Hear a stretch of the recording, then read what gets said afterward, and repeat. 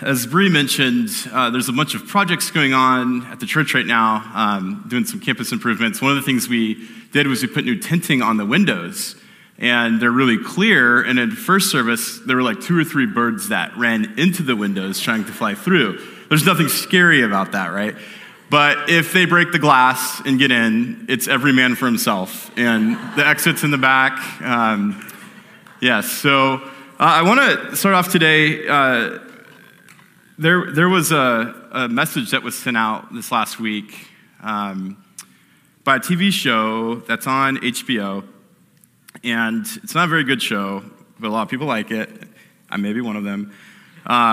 And the simple message was coded. It just said, "Winter is coming." You might know what that means because you're a sinner. And there's a new season of the show that's on the way. And I'm not recommending you watch this show if you know what I'm talking about. If not, thank God. I may have watched it, and it's one of those shows that will rot your teeth and corrupt your soul. So don't watch it. But a new season's coming out, and it is a show that has really captivated culture for like the last 7 to 10 years. Like, tons of people love this show. And there's kind of like 3 key ingredients that make this show just good, or people say it's good, that people like. And it's the same three ingredients that are in, like, what makes a newspaper popular, what makes the news. And so the first thing is it's a show about like a royal family. And this royal family, there are the dynamics of like the power disputes. Second key ingredient is there's like scandalous romance happening. And so lots of drama, lots of things going on. Then the third thing is that there's like religious controversy. So these 3 key ingredients usually capture people's attention. People like those kind of stories. And I bring that up because as we're reading through the Gospel of Mark, we come to a story today that is so out of place for the Gospel of Mark. And it has a feel that it feels like this show that I'm talking about. I mean, there's scandal that happens here. It's a terrifying story. It's a heartbreaking story.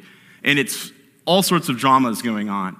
And it's interesting that Mark places it here because if you've been tracking with us through the life of Jesus, this is a story that actually Jesus isn't the center of this story. There's like 2 stories in Mark where Jesus isn't like the focal point. And it's a story about John the Baptist. And it's a story about King Herod and his birthday party. And the story is found in Mark chapter 6, verses 14 through 29. Let's just read through it, and then, we'll move through it. So if you want to open to Mark chapter 6, verses 14, I think we got the words up here behind me. It says, "King Herod heard about this, for Jesus' name had become well known." So if you remember last week, Jesus goes back to his hometown. He's rejected by his hometown.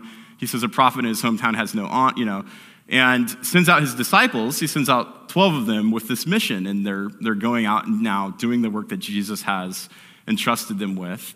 And so this story picks up with him, King Herod, hearing about what was going on, that Jesus' name had become very well known. Some were saying John the Baptist has been raised from the dead, and that is why miraculous powers are at work in him. Others said he is Elijah, and still others claimed he is a prophet, like one of the prophets long ago. So Herod has heard about Jesus, and now Herod is trying to make a decision on what is the identity of this person. What is the identity of Jesus? Verse 16 says, "But when Herod heard this, he said, 'John, whom I beheaded, has been raised from the dead.'" That's an interesting line there. John, who we find out Herod has killed, he's worried that he has been raised from the dead. Remember, this is before Jesus has been raised from the dead. So we find that there's this fear in this ruler, this political ruler, of he disposed of John and he's afraid he's come back. And then it tells us the backstory. For Herod himself had given orders to have John arrested and had him bound and put in prison. He did this because Herodias, his brother Philip's wife, whom he had married, that's weird, for John had been saying to Herod, "It is not lawful for you to have your brother's wife." So there's this little scandal going on with this royal family. John calls it out. The wife, Herodias, gets ticked, has John put in prison. And it says that Herodias nursed a grudge against John and wanted to kill him. That's quite the grudge. To nurse a grudge and want to kill someone. She is not happy. She was not able to because Herod feared John and protected him, knowing him to be a righteous and holy man. When Herod heard John, he was greatly puzzled, and yet he liked to listen to him. So Herod's in this weird place. Finally, the opportune time came, and on his birthday, Herod gave a banquet for his high officials and military commanders and leading men of Galilee. So this was, everyone that's important is here to celebrate Herod. He's throwing a birthday party for himself, and he's brought all the important people. When the daughter of Herodias came in, she danced for them, and she pleased Herod and his dinner guests. The king said to the girl, "Ask me for anything you want, and I'll give it to you." And he promised her with an oath, "Whatever you ask, I will give you, up to half my kingdom." So a new character in the story, it's Herodias' daughter, and it says that she dances for her dad, her stepdad, and all of the men, that's a bizarre thing going on here. My guess is they're so overindulged with something that Herod's not in his right mind, and he is so pleased with how the dancing is going that he makes this oath to her. He says, "Ask me for anything you want, and I'll give it to you." And he promised her with an oath, "Whatever you ask, I will give you up to half my kingdom." So that's not like a literal, he's just saying, I'll give you whatever you want. He wants to reward her for what she's doing. So she goes out, verse 24, said to the mother, "What shall I ask for?" And Herodias says, "The head of John the Baptist." I'm imagining she says this and there's like this hysterical laugh, like, like, whoa. She says anything her daughter can get, wealth, horses, whatever's valuable back then, and she asks for the head of John. This is that grudge she has nursed. She wants John dead, and now she has the opportunity. She's got Herod trapped. At once the girl hurried in to the king with the request. She says, "I want you to give me right now the head of John the Baptist on a platter." Where it's like, that even got more strange, right? That got weird. Not only is she wanting his head, now this daughter has created this scene where it's even more morbid. It feels even more evil. And it says the king was greatly distressed. But because of his oaths and his dinner guest, he did not want to refuse her. So he immediately sent an executioner with the orders to bring John's head. And the man went, and he beheaded John in the prison, and he brought back his head on a platter. He presented it to the girl, and she gave it to her mother. On hearing this, John's disciples came and took his body and laid it in a tomb. It's a pretty sad story. It's a devastating story. It's a story that's gut-wrenching. And when you hear this story, it just doesn't seem to fit the narrative of what's going on, because this feels like an Old Testament story, or like a Greek tragedy or a Persian tragedy. And Mark places this, and if you've been tracking with the narrative, Mark's been talking about all these good things that Jesus has been doing and the life that he's bringing and the people that he's healing. And then it's like, almost like it's like this completely like out of nowhere, oh, by the way, this happened to John the Baptist. What is Mark doing here by placing this right, boom, in the story of Jesus? Well, I think John is painting a picture of the context of what is like the life in the setting of where Jesus is at. This is a time of violence. This is a dangerous time to be alive. This is a time where what we see happen to John the Baptist, we realize what's at stake with this kingdom that Jesus is preaching. Their lives are at risk. I want to look at just a few things, the context and then the characters of this story. And we'll see, I think, what Mark's directing us towards. One is just the context. Not only is this a very dangerous time to be alive, the story takes place in this dungeon palace that Herod has been doing upgrades and improvements on. It's on like the southeast part of the realm that he's ruling over. It's this fortress called the Machaerus, which is like a dungeon fortress up on this big ridge that overlooks the Dead Sea. And at the bottom of this fortress is this dungeon that John would have been kept in. It has this very like medieval feel to it. And you would just imagine like Herod's up, he probably has this huge balcony and overlooks this Dead Sea. It's a place of protection for his realm because they have this country to the east of them that's not happy with them. And it's just a time of great, it's a very volatile time. There's a lot of warfare happening, a lot of moving political pieces.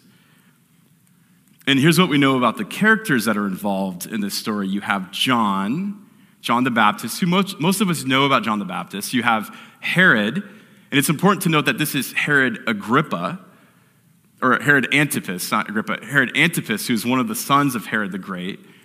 And then you have Herodias, who is Herod the Great's granddaughter, who is also married to one of his sons, who is now married to another one of his sons.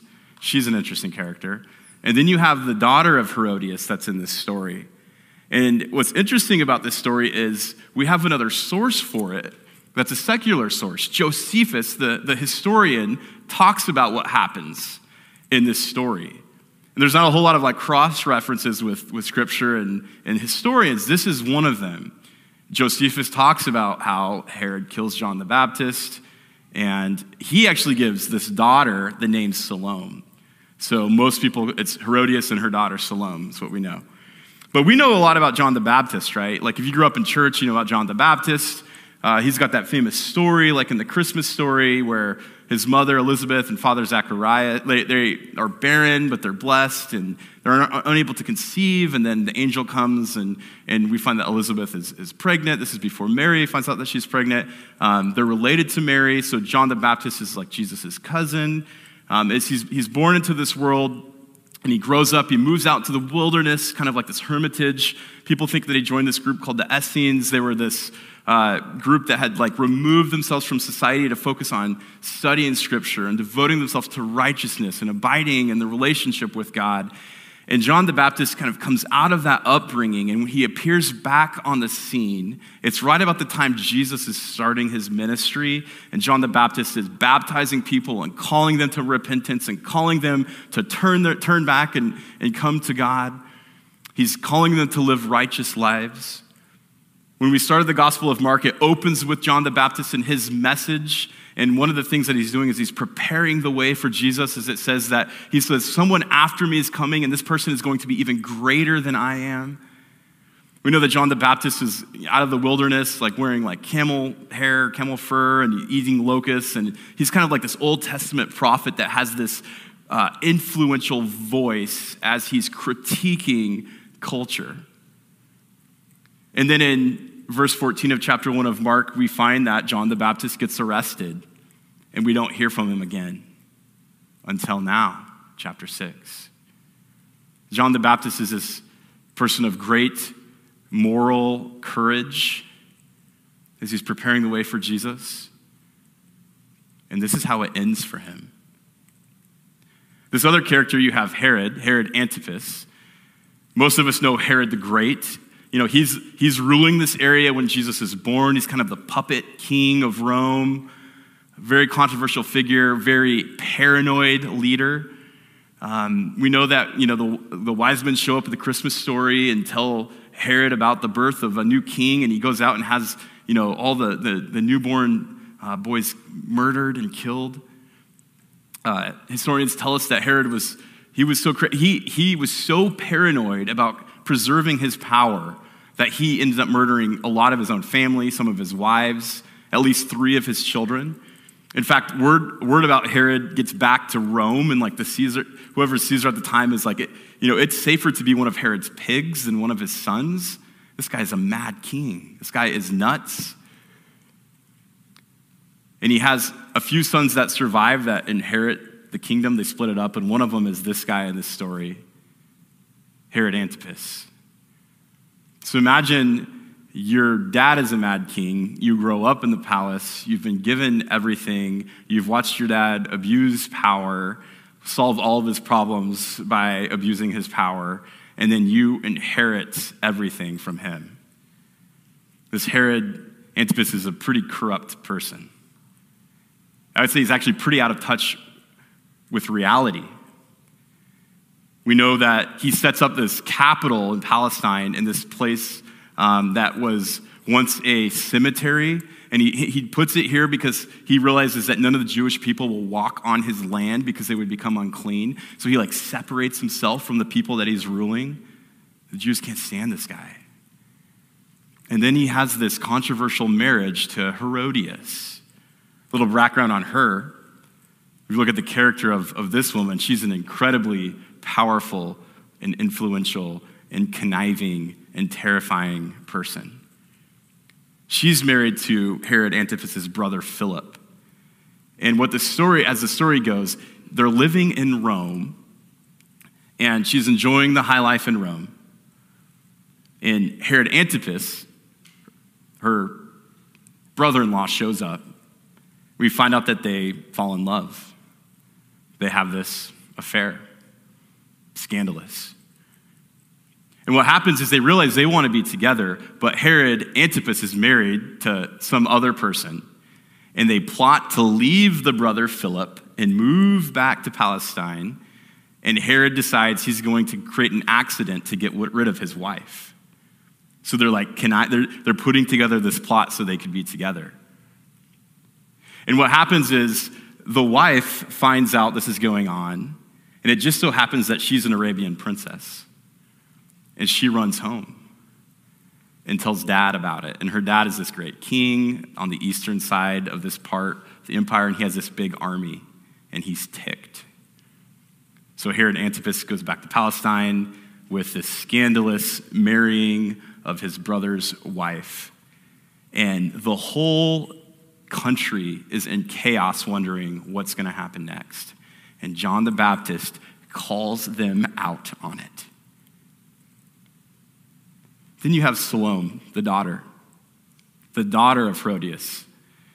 It tells us that I believe that the term that's used is the same term that's used in this previous passage where Jesus heals Jairus' daughter. She's probably a young teenager. And boy, is her life crazy. As a young teenager, she's brought in to dance before her stepfather and all of his generals and you imagine what this is. These are the people ruling when Jesus is alive. It's chaos. It's scandalous. The people are ticked and afraid and confused. What do we learn from these characters? If this dynamic is playing out and we see how the chaos escalates now, John, what is it that we draw? And why would Mark be telling us all about this? Well, I think he wants us to know the situation that John the Baptist and Jesus are in. But there's something I think that we could pull out of these characters that is helpful for us. Like with John the Baptist and his life and how he eventually dies, he has so much potential. He's born with this almost miraculous birth, and his mom was barren, but now she has him, and he's building all this momentum as this religious leader, and this is how it ends. Devastating for him. I think what Mark is telling us with John the Baptist is, here's what we learn from John's life. There are some things in this life that are worth spending our life for. There are some things that are worth giving our life for. And John does that. John loses his head, but he keeps his convictions. John has the ability to know what God has called him to do, and he doesn't matter what that's going to cost him, he's willing to spend it to do what God's asking him to do. I think what Mark reminds us is you become a follower of Jesus. If you're doing the will of God here on earth, there's a cost to it. You've got to count that cost. There's a cost to discipleship, as some have said. And John decides there's something that God has called him to do, and he's willing to spend his life to do it. He's willing to give his life for it. And what we find in his life is moral courage. He's able to call out what he sees as corruption. Something that I think is hard for us to understand, the place that these guys are in, that how dangerous the rulers are to them. Like, we live in this country where we get to say whatever we want about our rulers. We live in a country where we say our rulers work for us, right?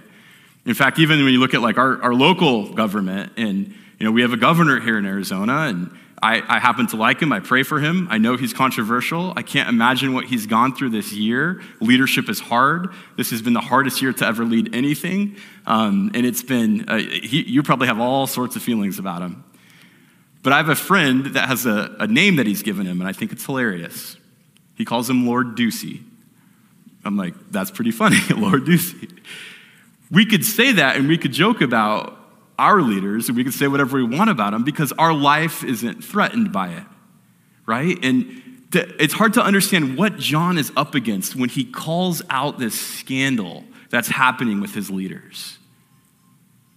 John realizes if I say this about them, there's a good chance I'm in trouble. It's so hard to understand what that would be like. But John has this moral courage where he calls out Herod and Herodias for what's going on. And because of that, it costs him his freedom and his life.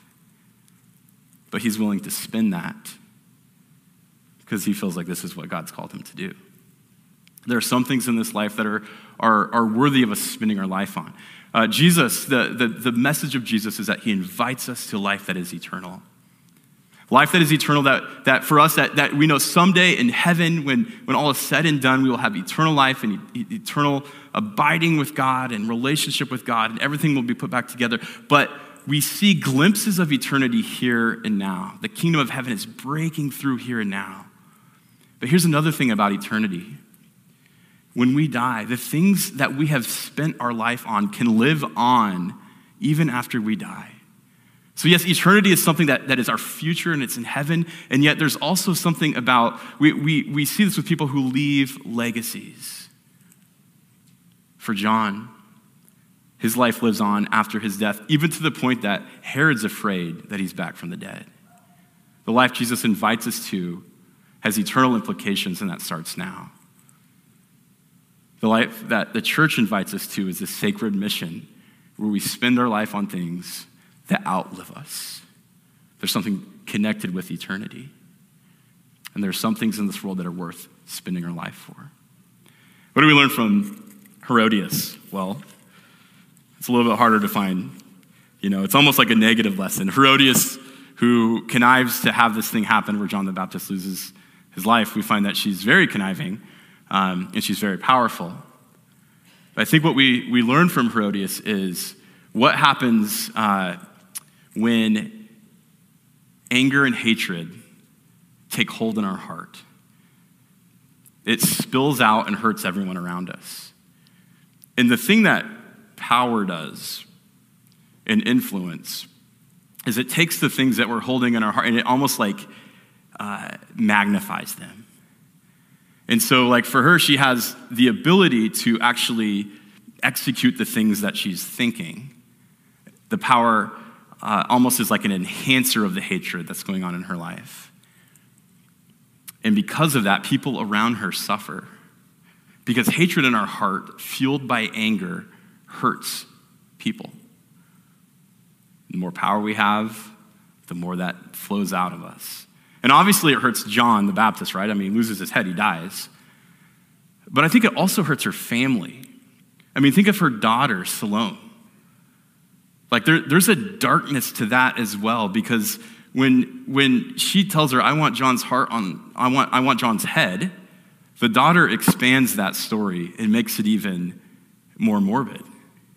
She comes in and says to Herod, We want John the Baptist's head. Oh, and by the way, serve it on a platter for this dinner party. I mean, what has taken hold inside of Herodias' heart is now pouring out of her into her daughter, Salome. All those around her, there's this damage that comes from the hatred and anger in her heart. It hurts others. Then you look at the character of Herod Antipas. What do we learn from him?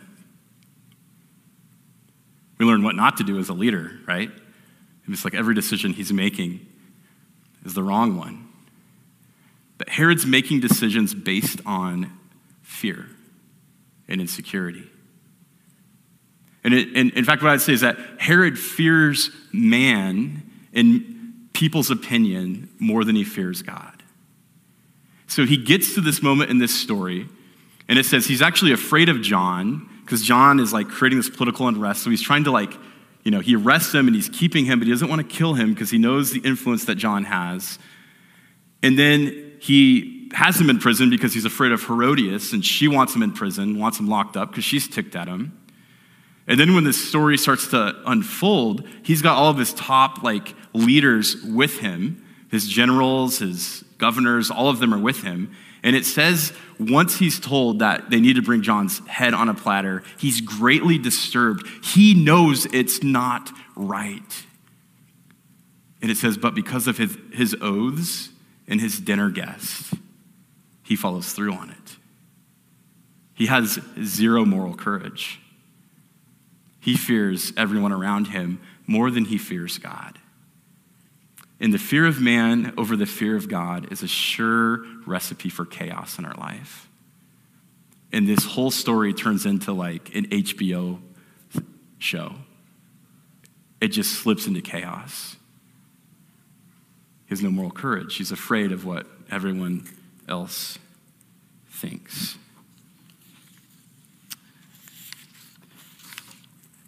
So we hear this story, we see this all play out, and you are like, this feels like an Old Testament story. Why is Mark putting it in here? What is Mark trying to teach us? And where is Jesus? I mean, there's only two stories Mark tells that Jesus isn't the center of it, but this is in Jesus' story. So what is going on here? Why is this in the story of Jesus? Is it just to give us context? I think there's a couple things that we learn that Mark is pointing us to when it comes to the life of Jesus in this story. The one is this connection between John the Baptist and Jesus. We know from the very beginning they're connected, they're cousins. Their birth comes about in a way that the angel shows up and declares this is going to happen. John the Baptist has already said he's preparing the way for the Lord, that the one who's supposed to come after him is going to be greater. There's something in here about resurrection. It says Herod's afraid that John has been raised from the dead. Why would Herod, Jesus hasn't been raised from the dead yet. There's a little bit of foreshadowing where it's talking about the life, what Jesus is about to do. The story of John also ends with him being put in a tomb by his disciples. And for John, that's it. The story's over. But there's this language that is brought back up in Easter, the story of Mark, where Jesus goes into a tomb. And I think what Mark is doing is he's painting a picture of the world that John the Baptist dies in is the same world that kills Jesus. The difference is when John says, the one who's coming after me is going to be greater than I am, it's foreshadowing that what is coming with Jesus it is the conquering of death. So the life that John spends doesn't just end in the grave, because when you spend your life because of resurrection, because we have this eternal perspective, the things that we spend our life on are redeemed. We don't see that with John until we understand resurrection through Jesus. Whatever it is in this world that we're giving our life to, when we're giving our life to the things God has called us to, no matter how much it costs us, no matter how much painful it is, no matter how much it feels like death, with Jesus, there's resurrection. John's pointing us to something greater than himself. The way of the kingdom, this is how it works. Jesus uses language like a kernel of wheat must fall and die. but something about resurrection people through our death, through us spending our lives, true life is found. When Jesus talks about life, he wants to give us life to the full. And the way of the kingdom is that comes from us spending our lives on the things God's called us to. What we have in the story of John is foreshadowing of what's going to happen in Jesus. But then also in this story, what you have is this weird, like if there's this connection with John and Jesus, there's also this strange comparison between Herod and Jesus. I mean, Herod is this king, and he's not actually a king. He wants to be king. Mark calls him a king, which there's some irony there because he wants to be king, but no one's really accepting him as king. They know he's a puppet, and he's imperfect. And there's this weird language that's used with Mark where he's talking about how there's this king Herod who sends his executioner, he sends him to go kill John. It's the same phrase that's used in the very passage before when Jesus sends his disciples to go accomplish his will. Apostle means to be sent. Jesus sends his apostles to go out to heal, to bring life, to drive out demons. This king sends his messenger to go and to kill John. There's this weird play that for one, the king uses his apostles to bring about death. One uses his apostles to bring about life. There's another weird play on words going on here with Mark where he says, when Herod receives this news that his wife wants John's head on a platter, he's greatly disturbed and distressed. That phrase only happens one other time in the Gospel of Mark, and it's when Jesus is in the garden right before the cross. And I think what Mark is reminding us is this earthly ruler who is imperfect is greatly disturbed and distressed, and he makes a decision where someone has to die for him to appease his situation. But with Jesus, we have this king who's willing to die for us. Mark's reminding us that we serve a different type of king. One that doesn't use his power to exploit us or to solve his own problems. One that uses his power to bring us life, life eternal. We have two kings in this story. And Mark is saying this earthly ruler is imperfect and will fail us and will disappoint us. Don't put your hope here. We have this eternal king that invites us to this life where he spends his life for us and he invites us into this sacred calling and mission and story that connects us with eternity. Jesus is our sufficient king. He spends his life for us. When you look at this story, you realize that Mark is creating some foreshadowing of what Jesus is about to do, who Jesus is. He's reminding us where we take our trust, where we place our trust. Jesus invites us to a life that is eternal. He makes that possible with his death. This is the story that we're a part of. Tim's going to come back up, and we're going to close with a time. And I just want us to reflect and focus on Christ as our King. We come to his throne. We come to his throne in worship, knowing he doesn't disappoint us. As we read through this story today, there's all these characters that might stir something inside of us. I mean, maybe like John, we know there's things in this world that we want to expend our life, just giving our life to. And it's hard, and it costs something. But we're reminded that those things that we spend our life on are redeemed.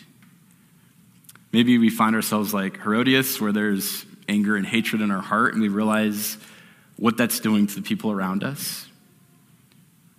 Herodias isn't able to come to terms with that. Maybe we need to. Maybe we find ourselves like Herod, where we are faced with decisions of right or wrong, and instead of just doing the right thing, we're so concerned about what everyone else will think about it. And Christ is inviting you to just have moral courage. Maybe today you just need to place your trust back in our King, Jesus. We're going to take some time just to reflect and let the words of this story just get inside of us, wrestle with where we're at relationally with people, emotionally, spiritually. And let this story get inside of us, these words from Mark. Let's pray. Lord, we're so grateful for your word, even stories like this that are crazy. We know it is in here for a reason, and that you speak to us through these words. Something mysterious happens as your spirit connects with us. And as we think of this story, Lord, and are reminded of what it was like 2,000 years ago, what your followers were up against, what you went through. Lord, I just ask that you would just give us an eternal perspective, that we're a part of this old story. Lord, I ask that you'd remind us that where we place our hope matters, that you are the sufficient King, that you spend your life for us. Lord, I ask that you would meet us here today. It's in your name we pray. Amen.